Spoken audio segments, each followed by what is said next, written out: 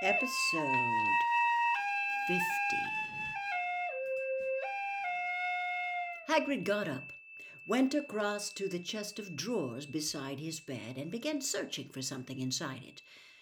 They didn't pay too much attention until a truly horrible smell reached their nostrils.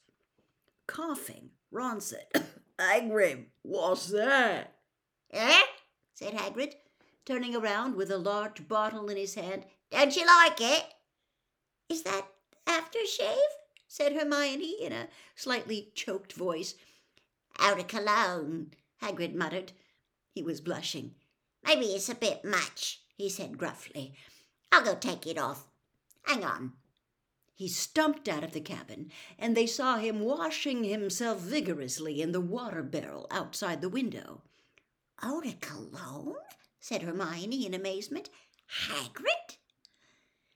And what's with the hair and the suit? Said Harry in an undertone.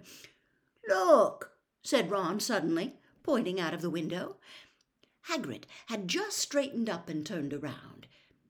If he had been blushing before, it was nothing to what he was doing now. Getting to their feet very cautiously so that Hagrid wouldn't spot them, Harry, Ron, and Hermione peered through the window and saw that Madame Maxime and the Beauxbatons students had just emerged from their carriage, clearly about to set off for the feast too. They couldn't hear what Hagrid was saying, but he was talking to Madame Maxime with a rapt, misty-eyed expression Harry had only ever seen him wear once before, when he had been looking at the baby dragon, Norbert. He's going up to the castle with her, said Hermione indignantly. I thought he was waiting for us.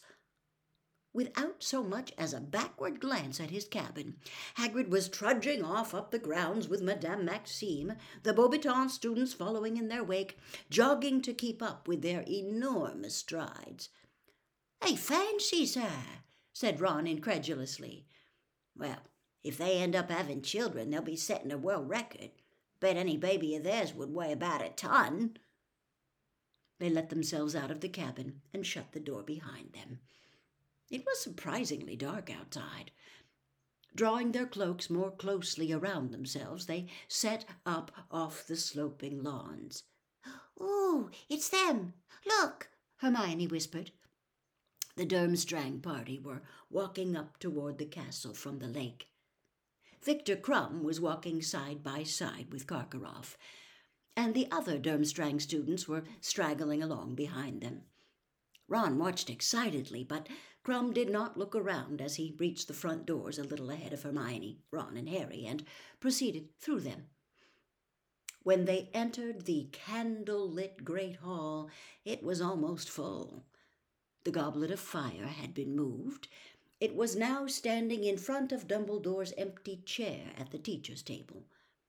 Fred and George, clean-shaven again, seemed to have taken their disappointment fairly well. "Hope it's Angelina," said Fred, as Harry, Ron, and Hermione sat down. "So do I," said Hermione breathlessly. "Well, we'll soon know." The Halloween feast seemed to take much longer than usual. Perhaps because it was their second feast in 2 days, Harry didn't seem to fancy the extravagantly prepared food as much as he would normally have done. Like everyone else in the hall, judging by the constantly craning necks, the impatient expressions on every face, the fidgeting, and the standing up to see whether Dumbledore had finished eating yet, Harry simply wanted the plates to clear and to hear who had been selected as champions. At long last, the golden plates returned to their original spotless state. There was a sharp upswing in the level of noise within the hall, which died away almost instantly as Dumbledore got to his feet. On either side of him, Professor Karkaroff and Madame Maxime looked as tense and expectant as anyone. Ludo Bagman was beaming and winking at various students. Mr. Crouch, however, looked quite uninterested, almost bored. "Well, the goblet is almost ready to make its decision," said Dumbledore. I estimate that it requires 1 more minute. Now, when the champions' names are called, I would ask them to please come up to the top of the hall, walk along the staff table, and go through into the next chamber. He indicated the door behind the staff table, where they will be receiving their first instructions. He took out his wand and gave a great sweeping wave with it. At once, all the candles except those inside the carved pumpkins were extinguished, plunging them all into a state of semi-darkness. The goblet of fire now shone more brightly than anything in the whole hall.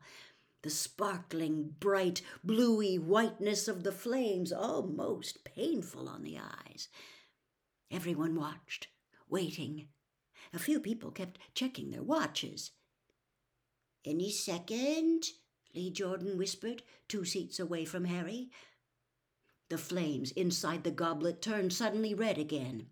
Sparks began to fly from it. Next moment, a tongue of flame shot into the air. A charred piece of parchment fluttered out of it. The whole room gasped. Dumbledore caught the piece of parchment and held it at arm's length so that he could read it by the light of the flames, which had turned back to blue-white. "The champion for Durmstrang," he read in a strong, clear voice, "will be Victor Crumb." "No surprises there!" yelled Ron, as a storm of applause and cheering swept the hall. Harry saw Victor Crumb rise from the Slytherin table and slouch up toward Dumbledore. He turned right, walked along the staff table, and disappeared through the door into the next chamber. "Bravo, Victor!" boomed Karkaroff, so loudly that everyone could hear him, even over all the applause. "Knew you had it in you!" The clapping and chatting died down.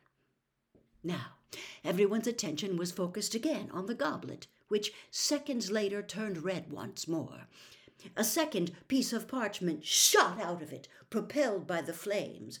"The champion for Beauxbatons," said Dumbledore, "is Fleur Delacour." "It's her, Ron!" Harry shouted, as the girl who so resembled a Vila got gracefully to her feet, shook back her sheet of silvery blonde hair, and swept up between the Ravenclaw and Hufflepuff tables. "Oh, look, they're all disappointed," Hermione said over the noise, nodding toward the remainder of the Beauxbatons party. Disappointed was a bit of an understatement, Harry thought. 2 of the girls who had not been selected had dissolved into tears and were sobbing with their heads on their arms. When Fleur Delacour, too, had vanished into the side chamber, silence fell again. But this time it was a silence so stiff with excitement you could almost taste it. The Hogwarts champion next. And the goblet of fire turned red once more. Sparks showered out of it. The tongue of flame shot high into the air, and from its tip Dumbledore pulled the 3rd piece of parchment. "The Hogwarts champion," he called, "is Cedric Diggory." "No!" said Ron loudly, but nobody heard him except Harry. The uproar from the next table was too great. Every single Hufflepuff had jumped to his or her feet, screaming and stamping as Cedric made his way past them, grinning broadly, and headed off toward the chamber behind the teacher's table. Indeed, the applause for Cedric went on so long that it was some time before Dumbledore could make himself heard again. "Excellent," Dumbledore called happily, as at last the tumult died down. "Well, we now have our 3 champions. I am sure I can count on all of you, including the remaining students from Beauxbatons and Durmstrang, to give your champions every ounce of support you can muster.